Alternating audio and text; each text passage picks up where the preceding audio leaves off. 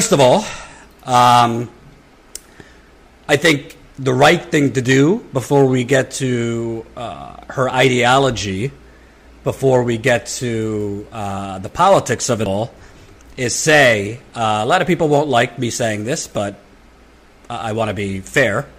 It is historic that this is the first time a black woman has been added to a national ticket. It is the third time a woman has been on a ticket. So regardless of what I think about Kamala Harris, which is not a lot, which we're going to get into, I do think it's a good thing and a historic thing that a woman of color will be represented on a national ticket. I think as a white person, I'd like to acknowledge that. Now, with that out of the way, I honestly cannot think of a worse choice. I cannot think of a worse choice than Kamala Harris for Joe Biden to choose in a moment of national reckoning with race, in a moment of national reckoning with police brutality, in a moment of national reckoning with mass incarceration, in a moment of a national reckoning with unprecedented economic violence in addition to the physical violence towards black people. I can't think of a worse choice to excite young black voters. I can't think of a worse choice to depress the vote among Bernie Sanders supporters. I can't think of a worse choice among Latino voters because they're going to figure out what her record was as California's Attorney General and District Attorney, a San Francisco District Attorney. I really just can't think of a worse choice. On top of it, the politics of it, I can't think of a worse choice because, number one, she was a complete zero in her presidential campaign. I don't think she's a particularly inspiring speaker. I think she's a decent debater, but the vice presidents get one debate. I don't think she necessarily helps Biden swing Pennsylvania, Ohio, Michigan, Wisconsin. California was not in question. And I think that she will excite the older African-American base that is more traditional and establishment in their voting. But Biden already had that block. What he didn't have locked up were progressives, young African-Americans under the age of 50, younger Latinos. I don't see Kamala Harris exciting any of those people. So this is Walker Bragman. He is an independent journalist, does a lot for a lot of different outlets. So tell me, what are your initial thoughts on Kamala chosen as the vice presidential pick? Well, I don't think it's particularly surprising for people who have been paying attention to this process. But I have to say, as somebody who's done probably more reporting on Kamala Harris in the last year than most, it's a little shocking from that side. I mean, Harris is somebody who was a tough on crime district attorney. She assigned senior prosecutors to handle cases of graffiti and vandalism and auto burglary. She went after the parents of truant kids. She boasted about bringing charges against a homeless mother of 3 and using that as leverage to connect her with social services. But you have to think that maybe there was a better way to connect this woman with the services that she needed than the criminal justice system. She had a program that she spearheaded called Back on Track, which is usually referred to positively.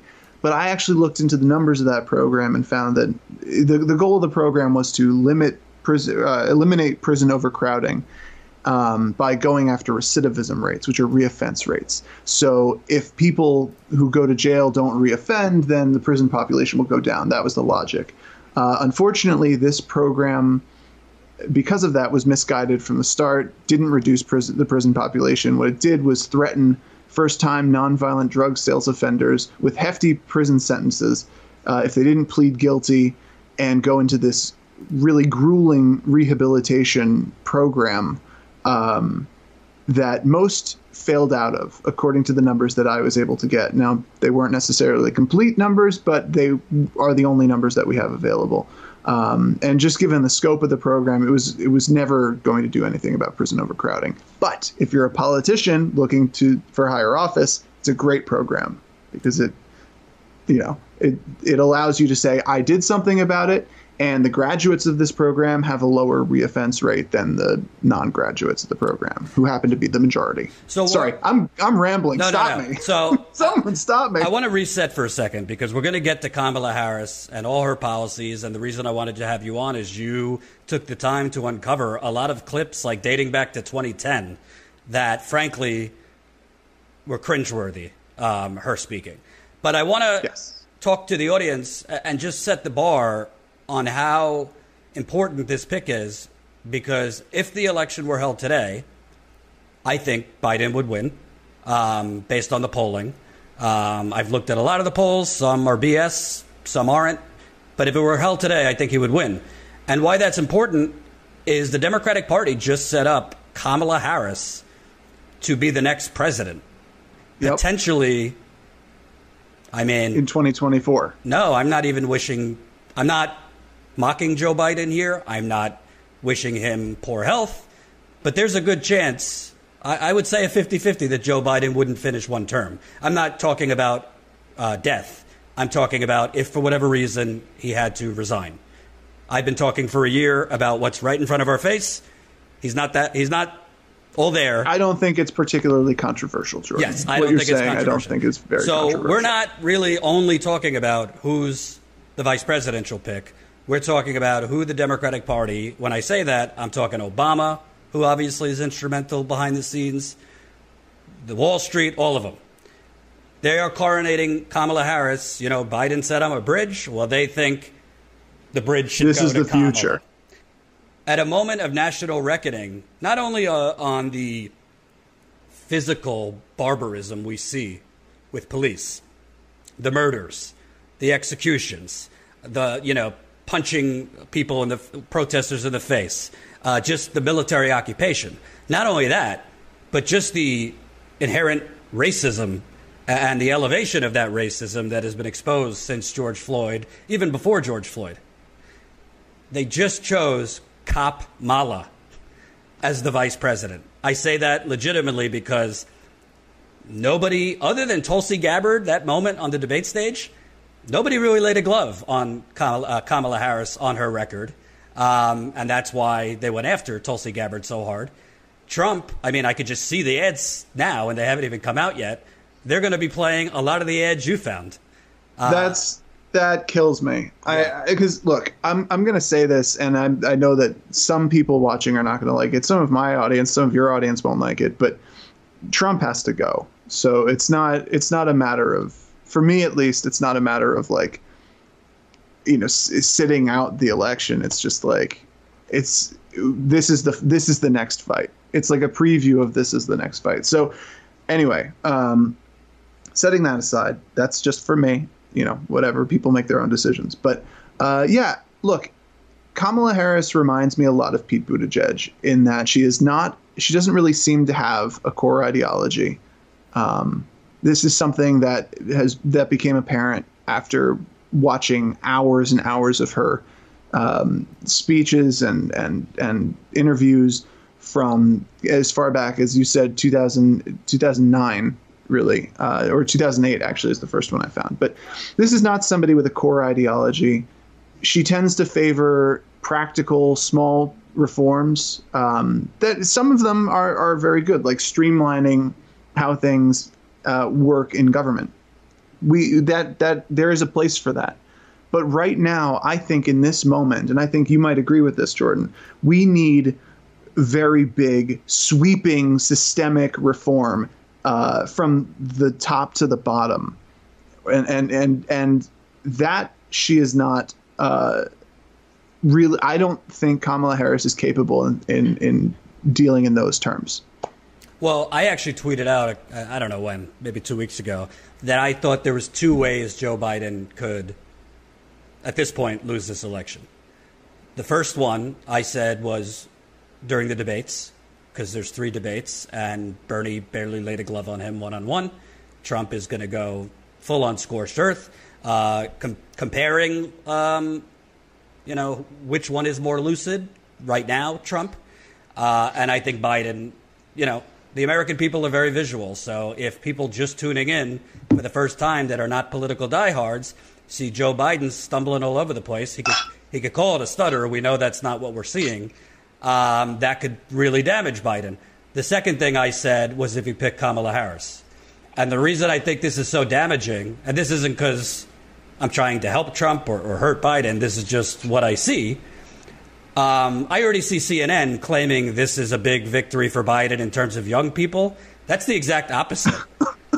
Well, based on what? This is going to the constituencies that Biden needed to shore up were not older black women who were going to come out no matter what. I don't know of any older black woman that wouldn't come out, honestly, if it were like Gretchen Whitmer. Yeah, they'd be pissed, but they would come out. I don't think he needed older white men to come out. He needed black people under 50, Latinos under 50, white people under 50, which is Bernie's base. He needs to pick off independents, which I don't think Kamala Harris attracts independents. This is somebody who dropped out of the race because she wasn't going anywhere. Somebody who came into the race, who dropped out of the race with so much excitement. Wait a minute, dropped out of the race before California because she was going to lose her home state. Right.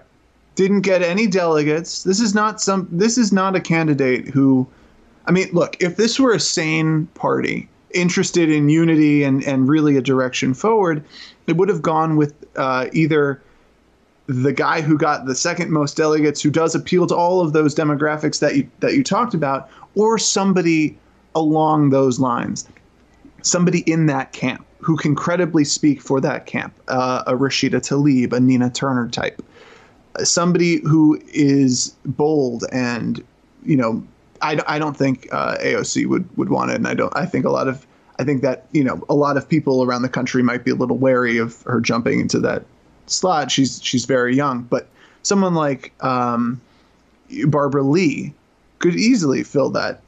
But anyway, remember 2012, the Democrats tossed flip-flops on Romney. Let's take a little trip down memory lane, because a long time ago in the past, Kamala Harris was supposedly for Medicare for all. Walker, I haven't mastered the tech where you could hear it, but this is from CNN's town hall right after Kamala Harris announced her campaign. Let's see what she said about what her beliefs were on health care. Access to quality health care at an affordable price. And does that solution involve cutting insurance companies as we know them out of the equation? I believe the solution, and I'm actually feel very strongly about this, is that we need to have Medicare for all. That's just the bottom line.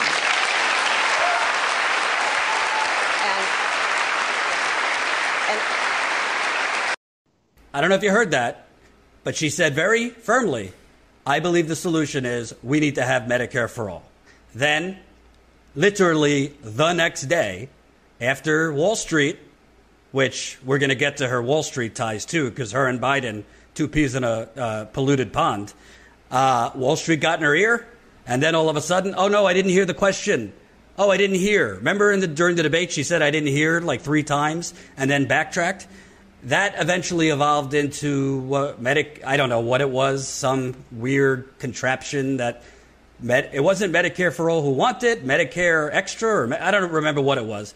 It was a convoluted plan that wouldn't have manifested until 10 years.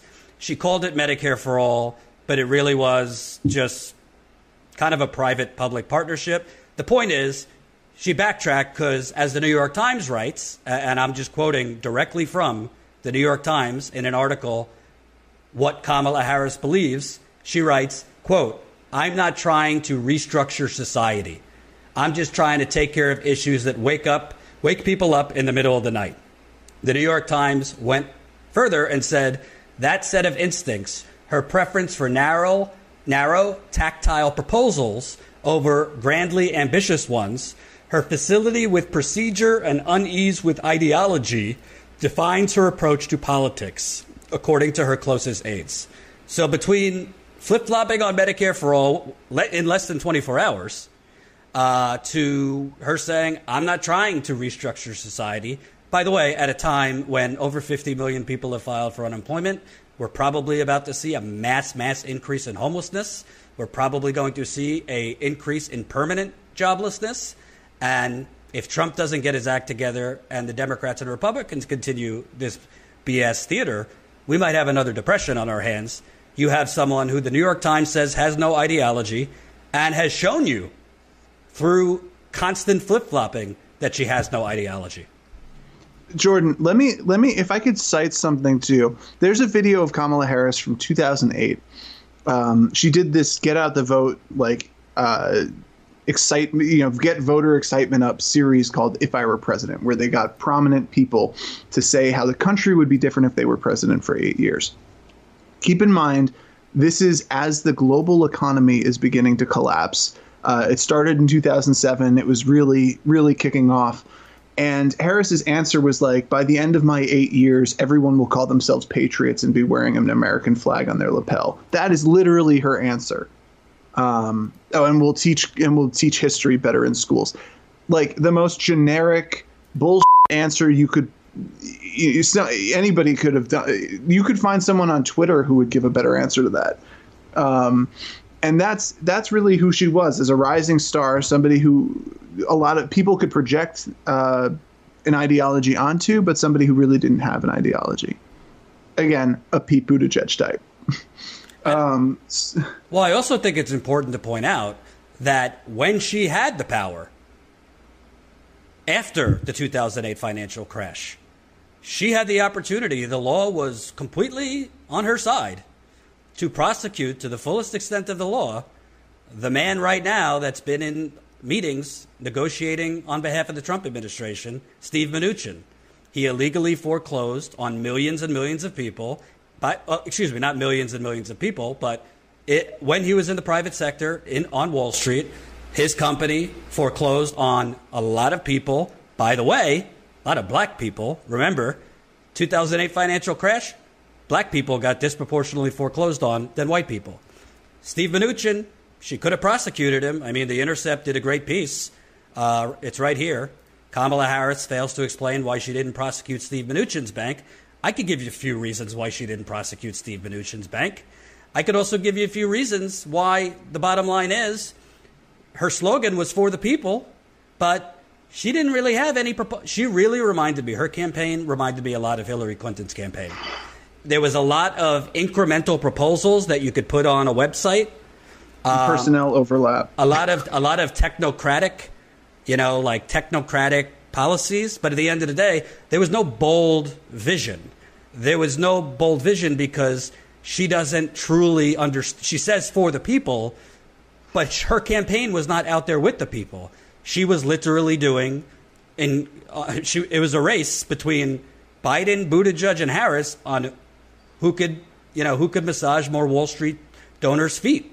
I mean, I got this one story here, and I'm not making this up. This is not The Onion. This is from Bloomberg. This is Kamala Harris. When was this? Last year, I believe. Here we go. Subject, Democrats cozy up to Wall Street while shunning corporate cash. Oh, well, Wall Street's not corporate cash, I guess. Let me fast forward to Kamala. In February, Pete Buttigieg stepped into the Manhattan office of Wall Street veteran Charles Myers to talk politics over deli sandwiches. So at least they're down to earth with the deli sandwiches. Citigroup managing director Jan Kontlem hosted a fundraiser in March for Kamala Harris at his Fifth Avenue apartment, where she shook the paw of the banker's labradoodle. So this is who Kamala Harris was partaking with. Now, in fairness to Kamala Harris, she ain't the only one. It was Biden, it was Buttigieg, it was Klobuchar, it was all of them.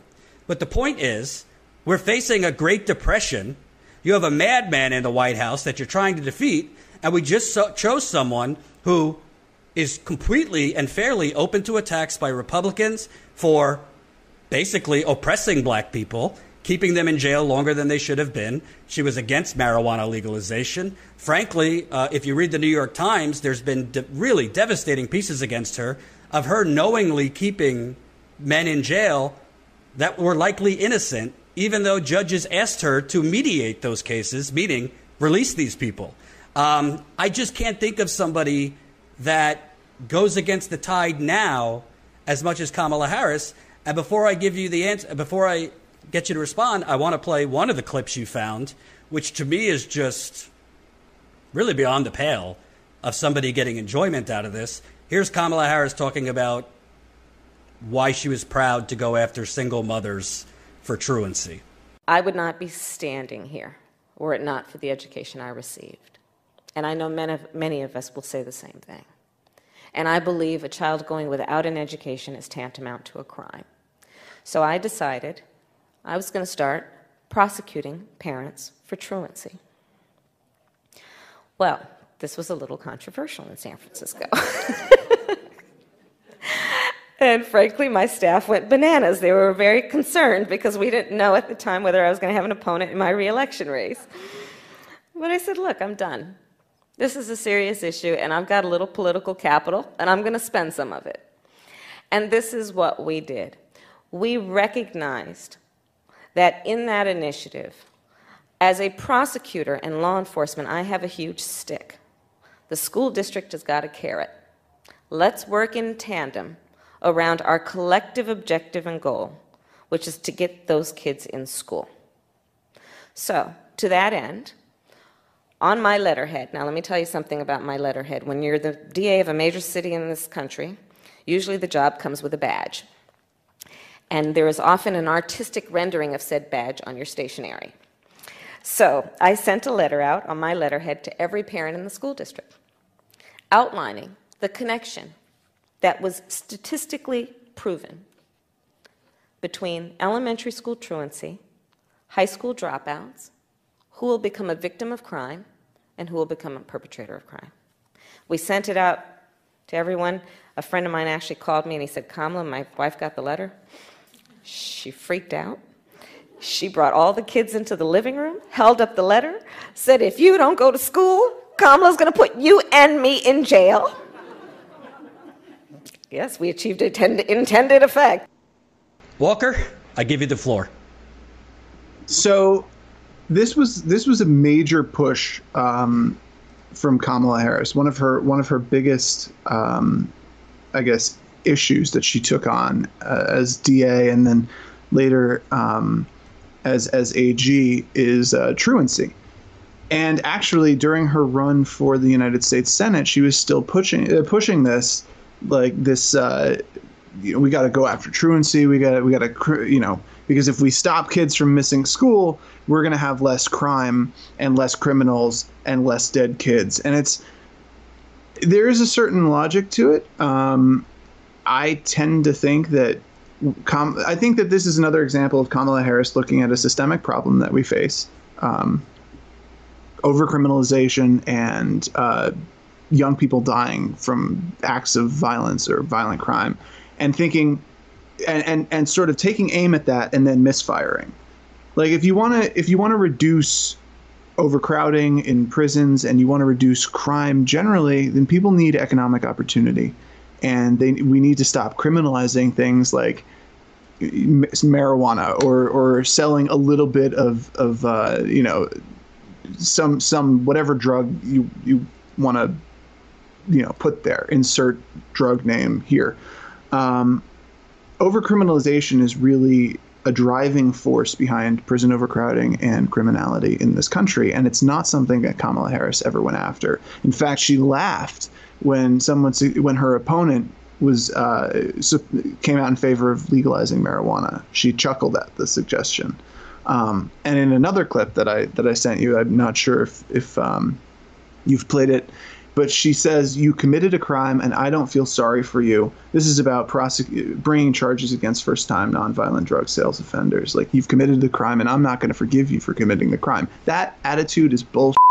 That attitude from law enforcement is why we have so many young people locked up and getting criminal records when they're young, and then getting indoctrinated into the system and continue and have their lives is essentially ruined by something they did when they were very young. That's where it started. If you want people to not live lives that are plagued by criminality and poverty, then you can't criminalize them when they're young.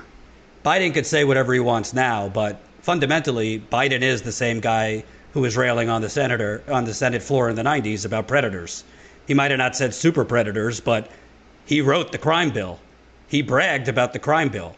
In 2016, when asked by CNBC, do you regret it? He said absolutely not.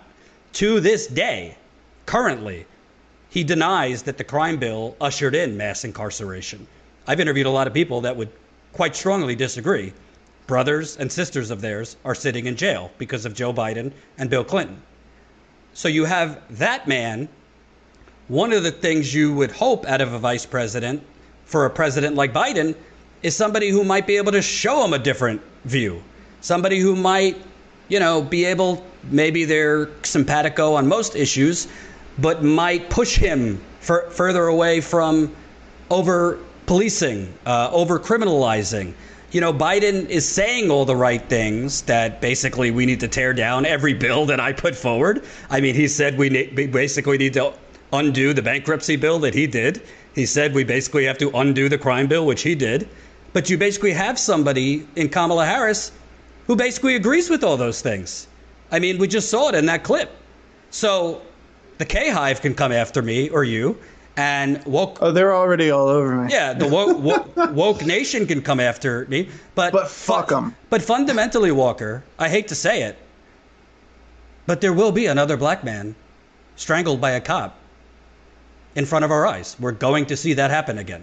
There will be. Jordan, of course we are. You know what else we're going to see?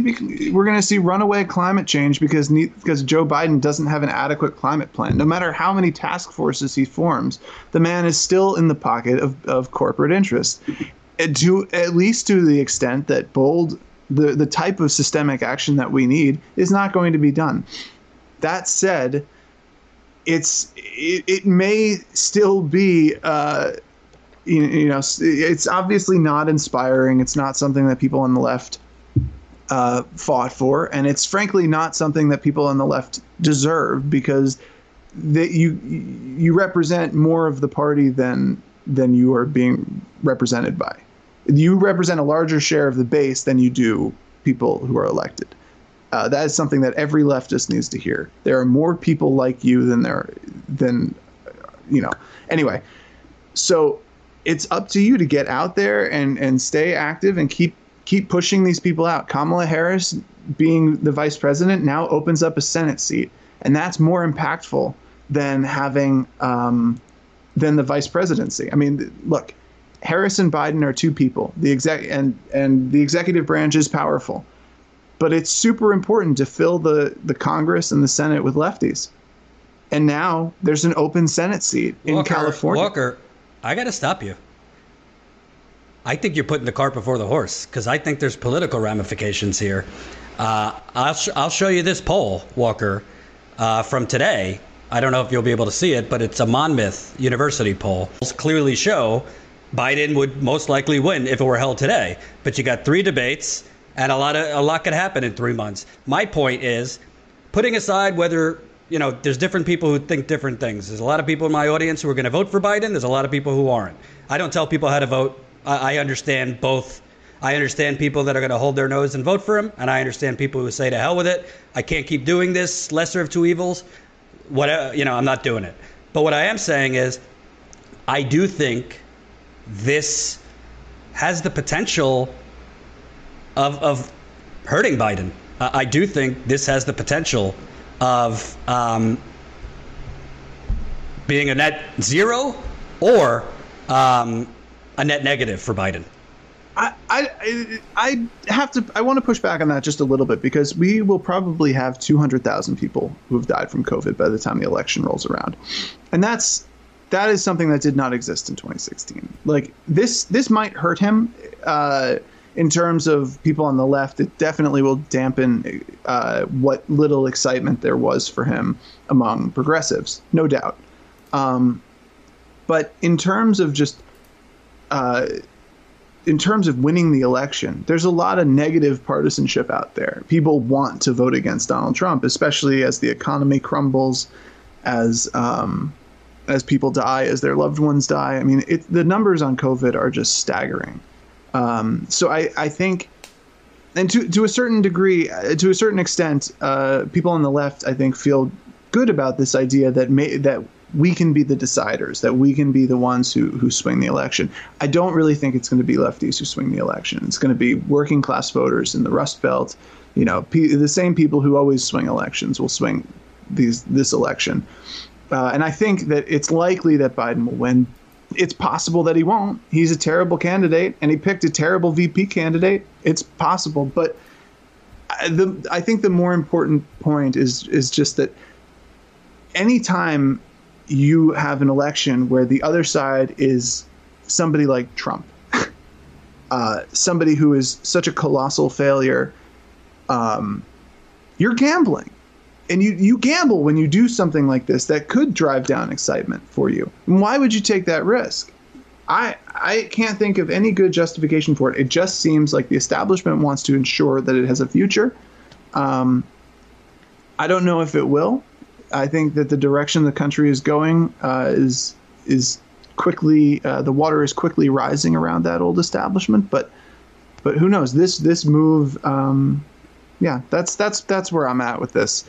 At least that's what I'm telling myself, so that I don't scream futilely into the air. Here is why. And again, this isn't because I want Trump to win. This is just my clear political analysis.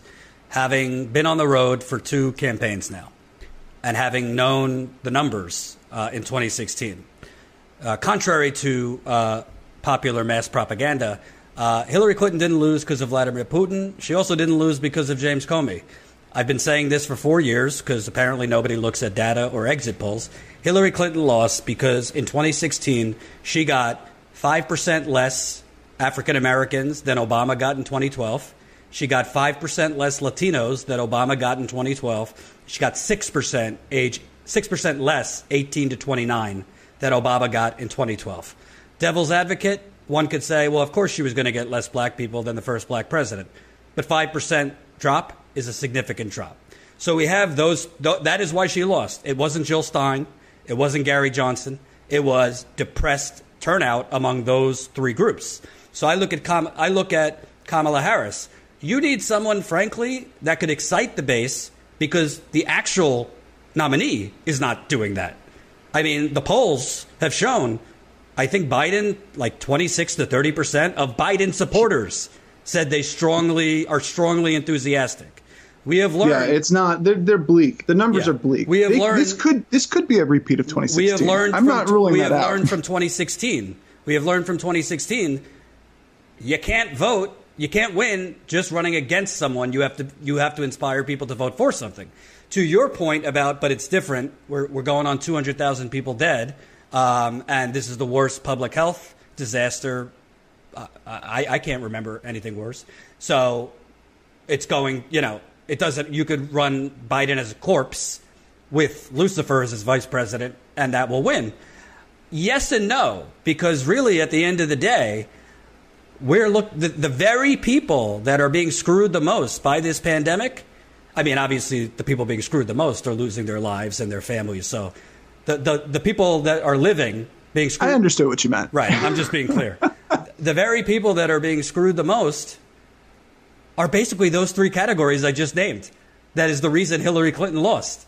The young, black people, and Latinos. Both in health outcomes, black people and Latinos are being disproportionately harmed, and young people on economics. So I look at this and I say, all right, she's strong because she'll have a really strong debate against Pence. She is a good debater. I give you that. She's an okay public speaker. I don't find her that inspiring, but she won't kill him like on the stump. She could construct full sentences, so points for that. But Michigan, Wisconsin, Pennsylvania, is she going to be the difference between that depressed turnout among younger black voters, younger Latinos, and younger white people? Obviously, a lot could change. I don't see it because the actual nominee is so weak. And I also think, he's a terrible person. He's a terrible president.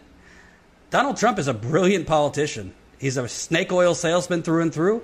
And I wouldn't put it past him to start, in desperation, doing some out-lefting Biden. I know it hasn't come yet, but I would not put it past him to throw out some strong crumbs, whether it's direct UBI, some form of Medicare. So I think right now, by picking Kamala Harris, you are pissing off the Black Lives Matter movement, who are I've covered these protests. They do not like Kamala Harris. You're pissing off. I don't actually know if I've ever met somebody in real life who likes Kamala Harris. I as have, a and politician. it's quite the conversation.